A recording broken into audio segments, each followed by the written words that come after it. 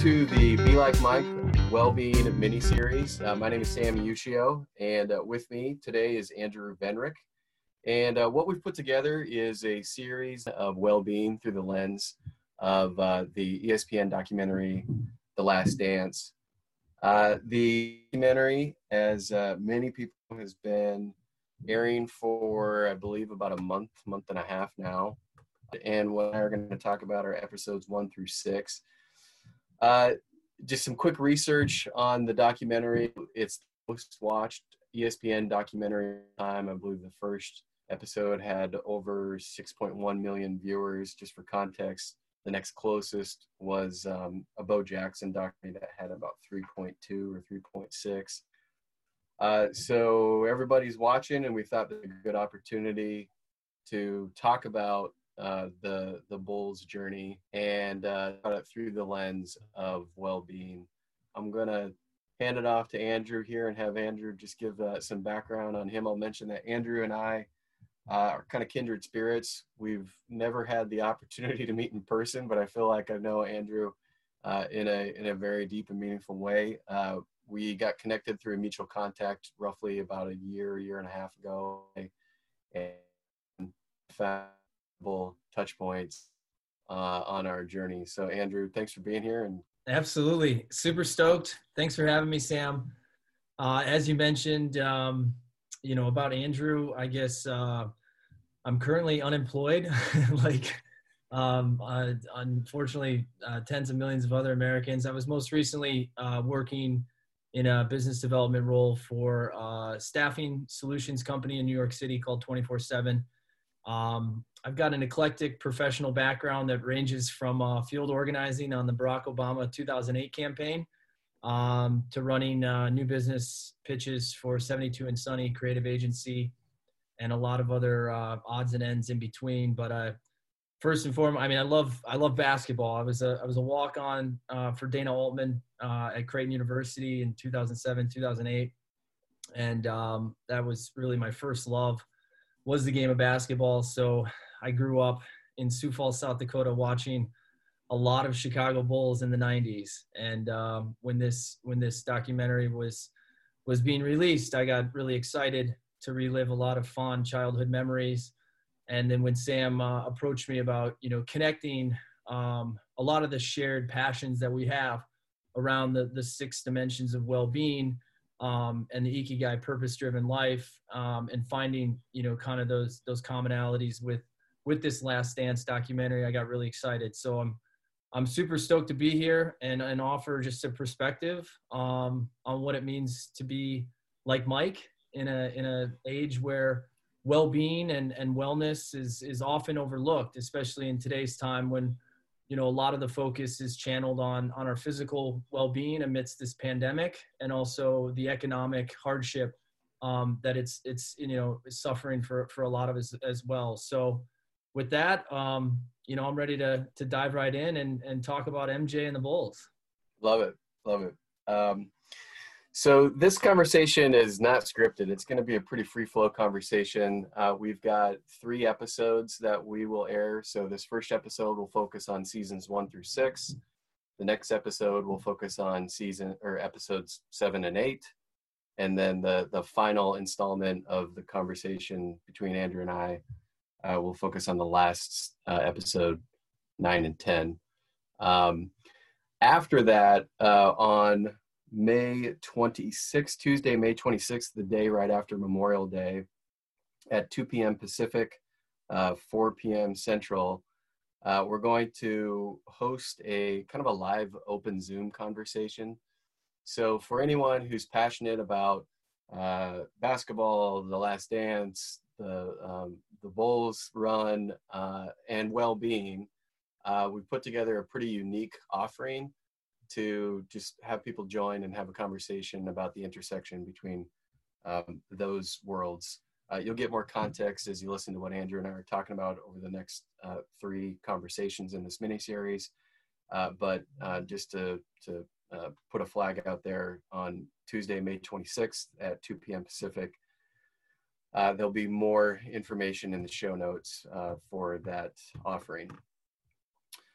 So why don't we start off first with just the dimensions of well-being within Ikigai. The 6 dimensions of well-being within Ikigai are the following: social, physical, intellectual, emotional, spiritual, and professional.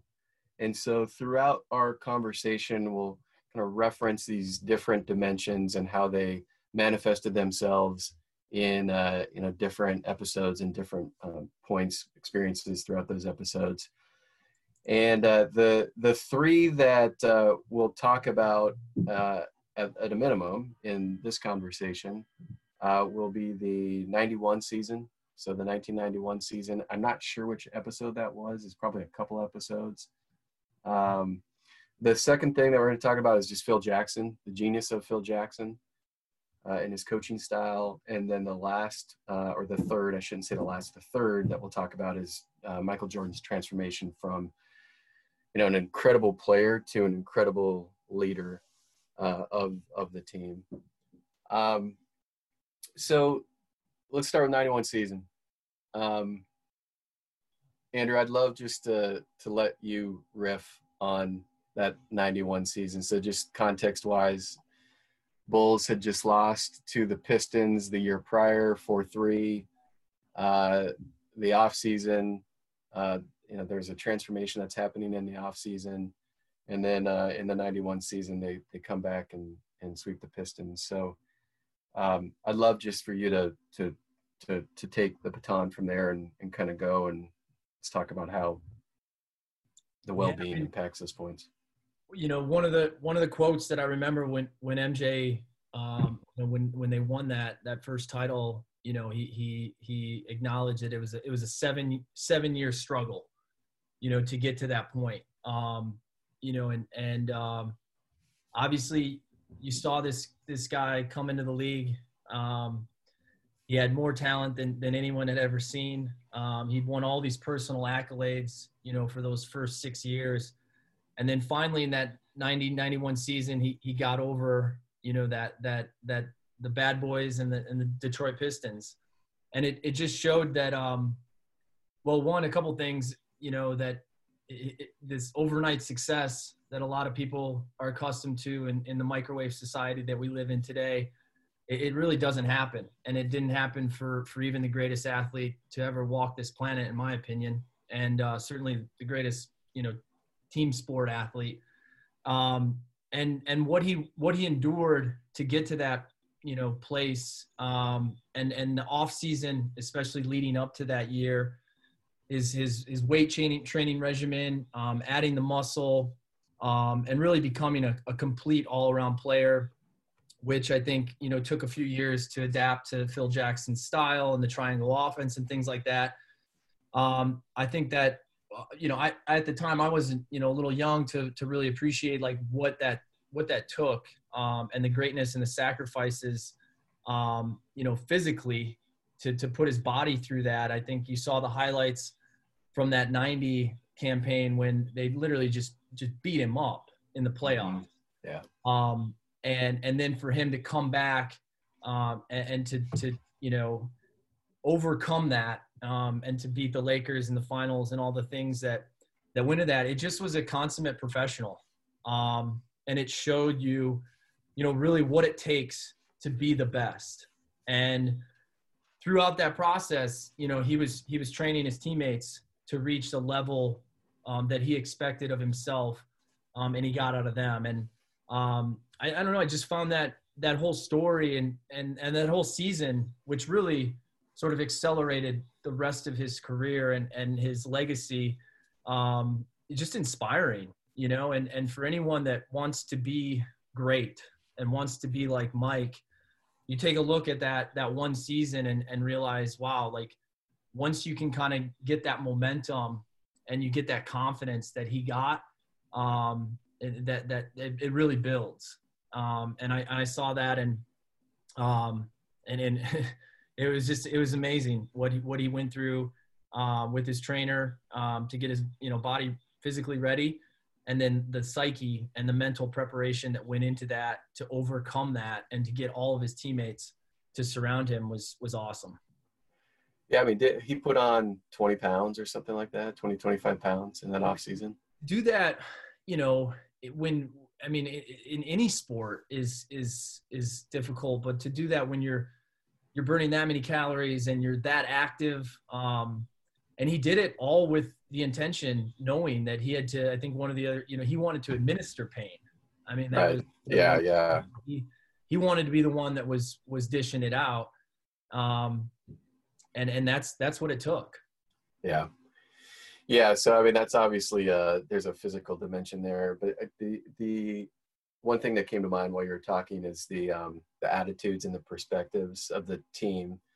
So in the '90 series with the Pistons when the Bulls got beat, I'm pretty sure it was that game, one of those games where they get hit hard, they get fouled, they throw their arms up, they complain to the refs, and then you fast forward to the next year when they sweep the Bulls sweep the Pistons, and they're just keeping their cool, right? It's a complete shift in terms of their emotional dimension, right? Their like emotional intelligence, their ability to just keep their cool, and that to me was really it was as impressive as anything in terms of the transformation. I mean, the physical obviously is one thing, but that emotional stability that they demonstrated was impressive. The shift from just Jordan's transformation as a leader, and Jordan's ability to, because it sounds like playing with Michael Jordan was no picnic. Mm-hmm. But what I didn't get a sense of was he different leadership in the pre-championship, or before that off season and after that off season? I mean, he probably already had an edge, but was that edge just more about being personally the best, and then it turned into the team needs to be the best, or did you pick up any of that vibe? Absolutely. I think that, you saw, like, when Doug Collins was his coach there in the late 80s, he had the accolades of slam dunk champion, NBA All-Star Game MVP, regular season MVP, defensive player of the year. He was obviously emerging as the face of the NBA, but as we all know, especially in team sports, if you're not a champion, you're not the greatest. And, it took a couple of key players around him. And I think the development, especially of him kind of grooming and pushing Scottie Pippen, who's arguably, one of the greatest basketball players ever to play, and really pushing him to develop, and to develop that mindset that that they can be winners and they can be champions. You saw him go from, all right, I can get out, 63 to 55 points a game, but if it's not going to equate to, holding up that Larry O'Brien trophy, none of this matters. And I think that is it's a really interesting trait in him that evolved, and also, showed his maturity. I think, you come into the league, was he 22, 23 years old? He maybe had a little bit more interest in gaining some of the fame and the success personally. But then as you grow older and you realize that your career isn't going to last forever and you're going to be remembered really only by your championship rings, you saw that shift that he went from, being the greatest basketball player to really one of the greatest teammates too. And although that's arguably the way that he did that didn't always, rub people the right way, but he was just going out there and perfecting his craft. And I think that what made him such an interesting leader, and the trait that really stuck out to me was that, he never asked any of his teammates to do anything that he wouldn't do of himself. Yeah. And oftentimes that's difficult when he's that great and he demanded such greatness from himself. But I think that over time, and especially that 91 season, it rubbed off on them. And they realized that, like, we got to be like Mike, and now you have some of these guys that are, embedded in the, forever with championship rings, because they adapted that mindset. And it wasn't easy, but obviously that's what it takes, and the sacrifices that you have to make to be the greatest sometimes it is elevating those around you to also be as good and to instill that drive. And that's a really challenging characteristic to do as a leader. Yeah, man. I mean, one thing that really surprised me was the reaction that the teammates had of watching Jordan's reaction when he was holding the trophy. Yep. I think that was pretty insightful about just who he was and how important that was getting to that point. I love that part of the story. That was great. And they'd never seen that side of him because he was so tunnel visioned on just getting there and hoisting that trophy that all they saw was the anger and this tenacity. They never saw the human component that he finally expressed in that locker room after he had won. And again, I mean, that's what it takes, and that's the price of greatness. And once he got it, then you get a taste of that, and it builds and the momentum comes. And obviously he went on to win, another 5 rings.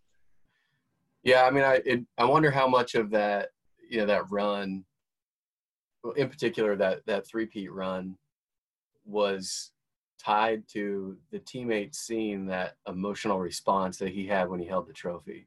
Mm-hmm. You know what I mean? They're like, if he was just this maniacal, like, we got to win, maybe that still would have happened. Maybe they still would have won. But I think there was just a lot of insight from their reaction to his reaction that was a catalyst. Absolutely. A catalyst. 100%. All right, so let's talk about the Zen master, Phil Jackson. Yeah. There's a lot of ways that we can take this. Why don't you take it wherever you want to take it? I've got a couple notes that I'd love to just talk about, but what's your well, so first let's say he's an 11-time NBA champ, 6 with the Bulls, 5 with the Lakers. And then a 2-time player. 2-time player, yeah. Just crazy. Yeah. Grew up in Oklahoma, I think. Is that right? UND. Oh, well, he went to school at UND, yeah, right? He was definitely a Midwestern. He's a Midwestern guy, yeah. With ties to the Native American culture, which obviously I think influenced his ability and leadership style to be able to, connect with all corners of the locker room and organizations. As obviously these players, come from all different backgrounds. But I think, Phil, watching this, I guess I didn't realize how successful of a player he was for the New York Knicks. And I think that him as a professional, basketball player, I think established, a level of respect with the players that he coached, because he could relate to them on a level that maybe a lot of other guys couldn't. But his intellectual component, he obviously looked at basketball, bigger than the game, and he was able to break it down for guys, that they had these, eccentric personalities like Dennis Rodman, and able to make it, larger than life for them.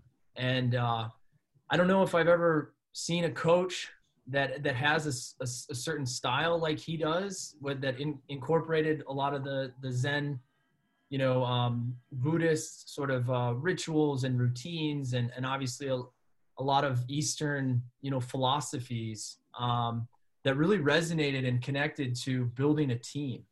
And creating something that was so much bigger than just any one of the personalities, which obviously included Michael Jordan, who was the biggest personality. And then when you talk about, again, like his ability to, integrate this very, simple but yet complex triangle offense, and getting that buy-in. He was in much more than just a coach. He was their friend, and he was able to get the most out of every player in every role, from MJ all the way down to the last guy on the end of the bench. And obviously, he was able to do it not only with the Bulls, with the Lakers. I mean, he's an incredible teacher, and a really masterful influencer in that regard. And obviously would have been an amazing person to play for. Yeah. I mean, so obviously Phil touches on the spiritual dimension, probably the intellectual dimension, the emotional dimension, probably all of them. Mm-hmm. He encapsulates all six in a lot of different ways. One thing so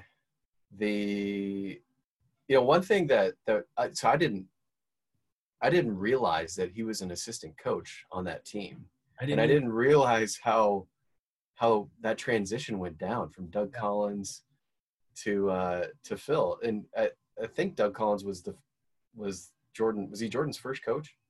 I think it was Stan Auerbach was his first coach. Yeah. And they Doug Collins from like maybe 87 to 89. They made it to the Eastern Conference Finals, and then they fired Doug Collins and hired Phil Jackson. So Phil wasn't exactly set up for success, right? I mean, if you consider that, and Jordan had the shoe deal by then. He was on billboards, and I mean, the fact that he executed just in that moment to get that type of succession handoff executed well, that's pretty impressive. We've talked about this already probably a couple times, but just the way that he handled Rodman was incredible. So that the vacation thing, where they have them watch videos of each other talking, I think that's my favorite part. Some of my favorite parts. But yeah, I mean, how long was Rodman gone? He was supposed to be gone for 48 hours. He was gone for 48-hour leave that extended into I think it was over 4 or 5 days. Michael had to go finally knock on his door when Carmen Electra was in his home. And and the Steve Kerr quote that stuck out to me, I think that was episode 3, was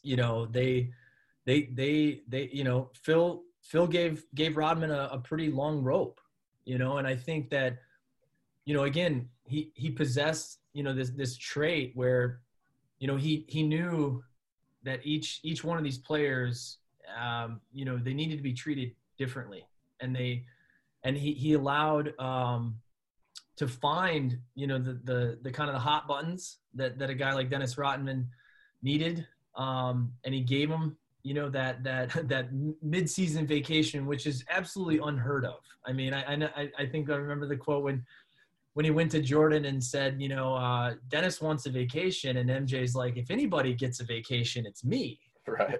Like, why is Dennis getting a vacation? And this was right when Pippen was coming back into full season strength, and sure enough, he lets him go to Vegas. I mean, could you imagine in today's age if one of the top NBA players, with social media and what that would have created, the turmoil. Right. And sure enough, Dennis comes back after a 4-day bender, in Las Vegas, drinking kamikazes with the members of the Hells Angels or whatever. And he's like, and then they do that training drill where they run the laps to get to get Rodman back in shape, and he's in better shape than all of them. And it just showed that Jackson knew he just knew what he needed to provide each one of those individuals, and it wasn't a one size fits all. And I think that again goes back to whether managing a company or leading an organization or coaching a professional basketball championship caliber team, to be able to understand each one of your players, each one of your employees, and to really get to know them. That was one thing that I think, even Rodman looked at. He's like, I considered Phil a friend, and they had that mutual respect for one another, which again, that inspires you to bring out the best. And he did so by giving him, that allowing him to be himself. Yeah, I mean, so I think there's another parallel here, similar to something that I picked up with the Doug Collins transition. You know, Rodman was like an evil agent against the Bulls, right? I mean, he was when he was on the Pistons, he was like hated, Mm-hmm. and the fact that they could even bring him on in a way that was neutral, I think, is a win. Let alone how the three big stars, but the team in general just thrived. I mean that's mastery. Because I see that image over and over and over when in the '89 series when Pippen went up for the breakaway dunk and Rodman just laid him out and then shoved him into the stands. Yeah. And then when did Rodman join? So Rodman joined because he had that. So that was It the was a thing year that, later. I mean, Rodman's career, once he left, the bad boys, he went to San Antonio. Oh yeah. He was fading in obscurity. He didn't Yeah. join until that 95, 96 season, which, I mean, give Jerry Krause credit, kind of, salvaged his career. I mean, he was Yeah. buried on this, very disciplinary Greg Popovich San Antonio team, and he came out of that really as a whole new image, Yeah. And it was because of, I think, the structure that Phil Jackson had put in place, and knowing that he had these, bookend leaders in Pippen and MJ that allowed him to, again, use Steve Kerr's quote, the rope. They gave him that long leash that he needed, because he was hated. He was they were arch enemies, for many years there, throughout the rivalries of the Detroit Chicago. And then for him to cross over on that line and to produce the way he did, I mean, it was pretty special. I mean, I'm trying to think of a parallel today. Just two athletes that are rivals, or two teams that are rivals, and then that rival. Well, I mean, it does kind of happen in the NBA, kind of. I mean, you've got the forces that are joining, but I don't see any. I don't think rivals are as heavy-handed as they were back then, right? Because players are protected a lot more, but yeah, nothing comes to mind. Well, I mean, so, one like a Ron Artest, was like he's kind of nemesis, and then he came over to the Lakers. But I think also, you forget that, this was 25 years ago. I mean, today I think professional athletes, they have so much. They come up through the kind of rankings of high school and AAU, and they're playing on the college levels together. I mean, they're much more of a camaraderie, of a friendship in the off season through social media and whatnot. I mean, we're talking about 91, 92, like these guys. I mean, they literally, to Jordan's point, he hates the Detroit Pistons still to this day. I mean, that was so fierce. That for him, I mean, it was unprecedented, certainly in the times, to come over and then to have that much success. And it just, again, showed just kind of what a mastermind Phil Jackson was, to be able to create that structure and to build that framework that gave Rodman the room to succeed and the blueprint to fit in with these, massive egos in a locker room where, he didn't need to take the ball and shoot 20 times. All he needed to do was rebound and defend. And then just possess the intelligence of Phil Jackson once again as the greatest to ever do it. Yeah, so Phil Jackson's, he probably has a couple books, but one book that I tripped over in prepping for this is 11 Rings, The Soul of Success. Have you ever read it? I've never read it, but so I don't have all 11. He has 11 points that tie to success, and a couple of them that I picked out were: number one, it's lead from the inside out. Number two is bench the ego. Number 5 is turn the mundane into the sacred. And number 7 is the key to success is compassion. And then I saw a great quote from him that said, wisdom is always an overmatch for strength. That's very And fair. so I did see, I recall there's a little bit about Phil Jackson's journey and how he was a really good player. Mm-hmm. But as we were talking about this, like, I don't have much context on how did he equip himself with these amazing skills. Yeah, I think a lot of that was attributed to one of the guys that's kind of, often overlooked amidst this whole legacy of the Chicago Bulls 90s is that assistant Tex Winters, who was Yeah. the mastermind, back in the 60s, who kind of came up with the whole triangle offense.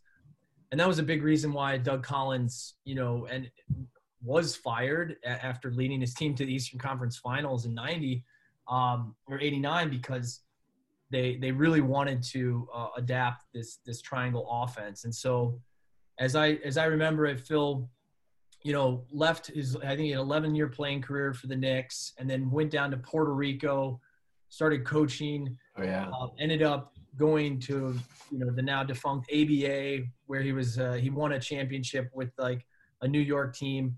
And that's when they brought him into the Bulls organization in the late 80s. And Tex Winters, they were just kind of sitting side by side, and he started kind of grooming him and rubbing off on him in this philosophy of the triangle offense, and really how to get, the team involved. Because here you had Jordan, who was averaging like 30 plus points a game, in his late 20s. But they weren't getting over that hump. And so kind of quietly, it was just right below everyone's eyes. Phil was just, learning the intricacies of this offense, which then, led to him. But yeah, he kind of quietly just came up, and he had no, real, big NBA, head coaching experience prior to this. And then all of a sudden here he is, really he was probably only 2 years into his NBA coaching career. He wins an NBA championship. Yeah. Yeah. I mean, I love that video where he's got the team, and it looks like they're doing some type of, yoga or something like that. That's like one of his first moments as a coach. I think one other thing that Phil Jackson stuck out to me in watching this was his ability to get his players to practice mindfulness, and really always staying in the moment, and talking about how you're only as successful, as the success that you're having, every game, every play, every quarter. And that, I mean, resonates, because especially when you're having success and your ego's getting inflated, you're always starting to look ahead, maybe becoming overconfident. And then I think there was something that, again, you're looking at the mastery of Phil Jackson. He was able to really embed is just like staying present, and really you're only as good as your next play. And that obviously went and resonated pretty deeply with the locker room. Yeah. Yeah. I mean, there was another line that I saw that this isn't the direct line, but it was some version of his philosophy, or the recognition of his philosophy. He said that he realized that the more power that he exerted directly with the players had an inverse correlation. So if he tried to exert a lot of direct power over them, it actually was counterproductive, and he had less power in helping them organize and focus and come together as a team. And that was tied to that bench the ego concept. He wasn't necessarily talking about bench the ego for his team. He was talking about bench the ego for himself as a coach. Yep. And kind of recognizing his role as an organizer and a spark for an inspiration, and not necessarily like the dictator that's telling them run this play at this time and do these exercises to prepare. Anything else on Phil? I mean, he's just a winner. I mean, I think that's, his ability to get guys to focus, it's really impressive. And I think that is, that's what a lot of this, I think, success that they had came down to was was keeping the focus. And with so many distractions, you know, as this documentary progresses, and I love how it's produced. They did an amazing job of telling this narrative that spans, you know, it kind of toggles back and forth between the end of the Last Dance in 97, 98, Jordan's beginning of his career, and everything in between. Does a really good job of outlining that. But, you know, there's so many distractions that are going, you know, adjacent to this. Yeah. And that was Phil Jackson's, I think, you know, his greatest ability was to keep everybody focused. Oh. And that obviously went a long ways, because you can only imagine how many distractions, especially when you got guys like Dennis Rodman that are hanging out with Carmen Electra in Las Vegas. Right. Okay, so we touched on Jordan's transformation from a player to a leader, and we could talk about that a little bit more if you'd like. But I'm just, so you know, we're covering 6 episodes. Yeah. What else stuck out to you over episodes 1 through 6? Well, I mean, I think it was episodes 5. This was the Summer Olympics in Barcelona. Obviously, the dream team, which really, again, there's just so many like kind of side stories that you look back and you realize, wow, the impact that particular, you know, Summer Olympics team had on the whole game of basketball and the globalization of the NBA today. But you saw the kind of the torch being passed, you know, to Jordan as the alpha of the NBA. You know, as it was that kind of really, you know, important practice, I think, in there in Monte Carlo leading up to the Barcelona games, where, you know, Jordan, you know, kind of took things over in this you know, new era of the NBA, and even, you know, Bird and Magic acknowledged that he was the man, you know? Yeah. And so, yeah, I thought that was interesting, because he then had the respect of the entire league. And then I think that carried over obviously into the 92-93 season, where, yeah, I mean, you know, he led from the front. I mean, he was a transformational leader. And I think it goes back to kind of what I mentioned in the beginning. He demanded so much from himself. And I think that when the players saw that, they realized that they had to elevate their game, you know, to be able to go with him to the places that he wanted to go, and that he knew and he believed that his teammates could go. It just took some tough love and some maybe unorthodox, you know, sort of lessons to teach his teammates about how they could get there with him. But yeah, he led by example ultimately, which I think is the best way to do it, because when the student is ready, the teacher appears, and it appears for each one of us, you know, but it has to come from within. And Jordan was able to really instill that drive amongst his teammates. And yeah, he wasn't easy to play with, but obviously you look back on your career and you got guys like Bill Wennington and Judd Buechler, who have, you know, championship rings that would have never otherwise been remembered for anything, you know, and the lessons that they learned with him. And I think listening to Jordan and seeing him like humanized throughout this, and now that he's 57 years old, you know, he's been able to, he's softened, you know, and he's able to like reflect back on that and acknowledge that some of his styles and characteristics maybe weren't always the nicest, but they were effective. Yeah. There's not an apologetic tone, right, at all. I was thinking about what his response was. I'm sure it's out there somewhere, but when the Warriors beat that record, that 72 win record, and just what his mindset was, if you could peek into his brain, what he was thinking, you know, like, I don't know, just the competitive nature inside of him, probably wanted to lace him back up, but just what his perspective was on that. Yeah, on that win. Did you ever come across that? and I thought about while that, I think it was a 2016, 2017 season in the Golden State. I think I'm sure a lot of them would have, he obviously wanted to get out there and stop that from happening.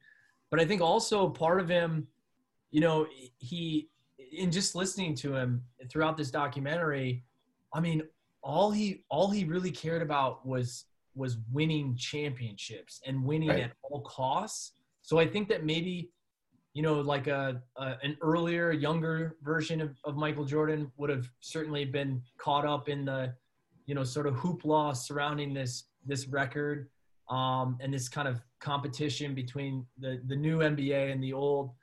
But really, I think he was just so set on winning at all costs that I think some of the trivial, accolades or they're sort of meaningless, minuscule, if you will, achievements or other, sort of victories, they didn't matter to him. And I think that's what made him so unique, was his singular focus on the prize, and doing so at all costs to get what it took. And it's just, I don't know, it's crazy. I don't think you see that in anyone else, out there in sports, or in business, who is just so, and it came at a cost, obviously, because it, sometimes reflected in the way that he was perceived, some of the comments he made in, something about, Republicans buy shoes too. Like,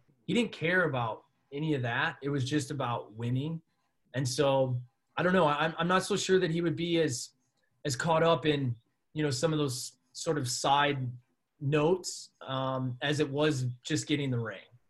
So I'm curious of just 1 through 6. Any other thoughts that you have on anything else? I'm looking at the lineup here. I think we covered a good chunk of topics. Is there anything else? And I'm just curious how this has impacted your perspective, just in general, maybe just like personally on well-being, or perspective on the Bulls. It's really tough. You everyone wants to be like Mike, and you hear, all the stories about all the players that, wanted him to sort of groom him, and mentor him and mentor them to be as good as he was. And once they kind of realized like what it took to really be like Mike, one by one, they kind of slowly faded, and became, just above average NBA players. And I think it was Kobe really that was the only one that kind of was able to keep up with that stamina and that focus, that discipline, and those sacrifices that it took. And there's such a fine line that I think, you look at the greats, and especially maybe Tom Brady is one. And I listened to his interview on the Howard Stern show a few weeks ago, and these people that have so much success and are going to be remembered, for forever, based on their performances and accolades and championships in professional sports. They come at such a high cost, and you want to be like Mike, but you also, a lot of us, we don't have that savage in us to be like Mike, like he was, Yeah. And I think that it's just tough because he was so focused on his craft, and it was just one dimension, that he didn't really care either. He didn't care that he wasn't well liked, that he wasn't going to be remembered as the best teammate or the nicest guy, or the public advocate. All he wanted to do was just win. And I think that it obviously came at a cost, but here we are, talking about him still as the greatest to do it. And I don't know. I think that it's tough because was Michael Jordan a well-rounded, well-being individual? I mean, that's open for interpretation. But he obviously, Good question. He obviously had it in his mind that he was, and he did whatever it took to carry on with his goals, and his focus and his mission to accomplish what he set out to do. And I think that I have a lot of respect for that. Now, is it the way that, everyone should lead, or everyone should guide? Are they the principles that everyone should adapt in a company culture, or, a corporate setting? I mean, I don't know. That's for each of us to take away. But I do have more respect for him, having watched this and learned of all the sacrifices that he went through. And then, I mean, even when you look at like his transformation, going into baseball, Yeah. like, and the discipline that it took to not play baseball for like 14 years, and then all of a sudden start playing Double-A baseball, Right. and having success, and then coming back into the NBA. I mean, it's just it's unbelievable to think about. And I've heard other stories. I mean, the guy never slept. I mean, he literally, I mean, we all have 24 hours in a day, but he seemed to somehow get more out of it. And did that come at the cost of maybe not being the best father, or, having a divorce from his first wife? Sure. But none of that mattered to Michael Jordan, and I think that if that's what you strive to do, and you have your goals and your vision, and your values are set, and you're able to block out the noise of what other people think of you, and to set your mind, to focus on what you want to accomplish, and you're finding inner peace and happiness along that journey, I guess then maybe that's all that matters. Yeah. I think when you've got to your point, when you've got a very clearly defined objective, then the path starts, then the path is more clear. And if you're harnessing all of your resources in a way to get to that goal, then I think you can make a pretty strong case that that's well-being. Yeah. Right. Now, you raised some good points that he had some personal challenges. We'll just call them personal challenges. That would be contrarian to the definition of well-being, a more standard definition of well-being. But I think a lot of it is just that ability to take yourself out of the comfort zone, shed the ego, put yourself into the unknown, and learn from it, and continue to push forward. I think there's something there that translates into well-being. Maybe not holistic well-being, because I think relationships are a key component of holistic well-being. So if you're sacrificing relationships in the quest of personal greatness, I would say that's not well-being. But I think if you press a guy like Bushler on what he thought of Jordan 25 years ago and what he thinks about Jordan now, I'm guessing it's going to be a very different perspective. So yeah, that's an interesting question. Is Michael Jordan, a representative of well-being? I think in most dimensions he is. Mm-hmm. But I think he is a little bit. I think Phil Jackson clearly is. Absolutely. But and Dennis Rodman probably is on the opposite end of the spectrum, but maybe not. Maybe not. Dennis is unique in and of itself.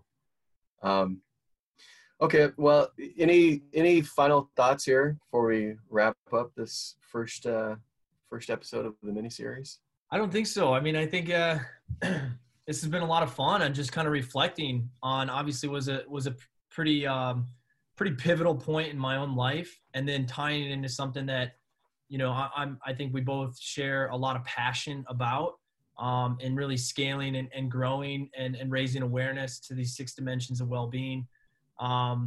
Michael was, there's no one that will be ever like him, and he's one of a kind for a reason. I think when you look at it on a macro level, did he fulfill his ikigai?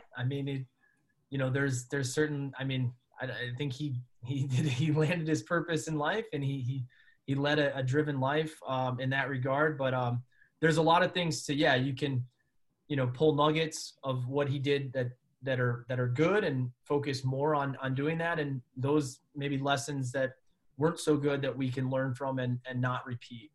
But I've definitely enjoyed amidst this, pandemic that we're all living through of watching this and reflecting on some really happy childhood memories there in the early 90s and a lot of baseball card trading shows that I went to collect all of his memorabilia, and super excited for these final few episodes. Thanks for sharing that, Andrew. I mean, I think just the last remark is, if you think about, if any of us think about our own personal journey and where we were really at our best, where we were excelling at the highest levels that we've ever excelled, and then we hit this where in order to go higher or to go further, we had to transform ourselves. We had to take that recipe and change it, and do that under the guidance of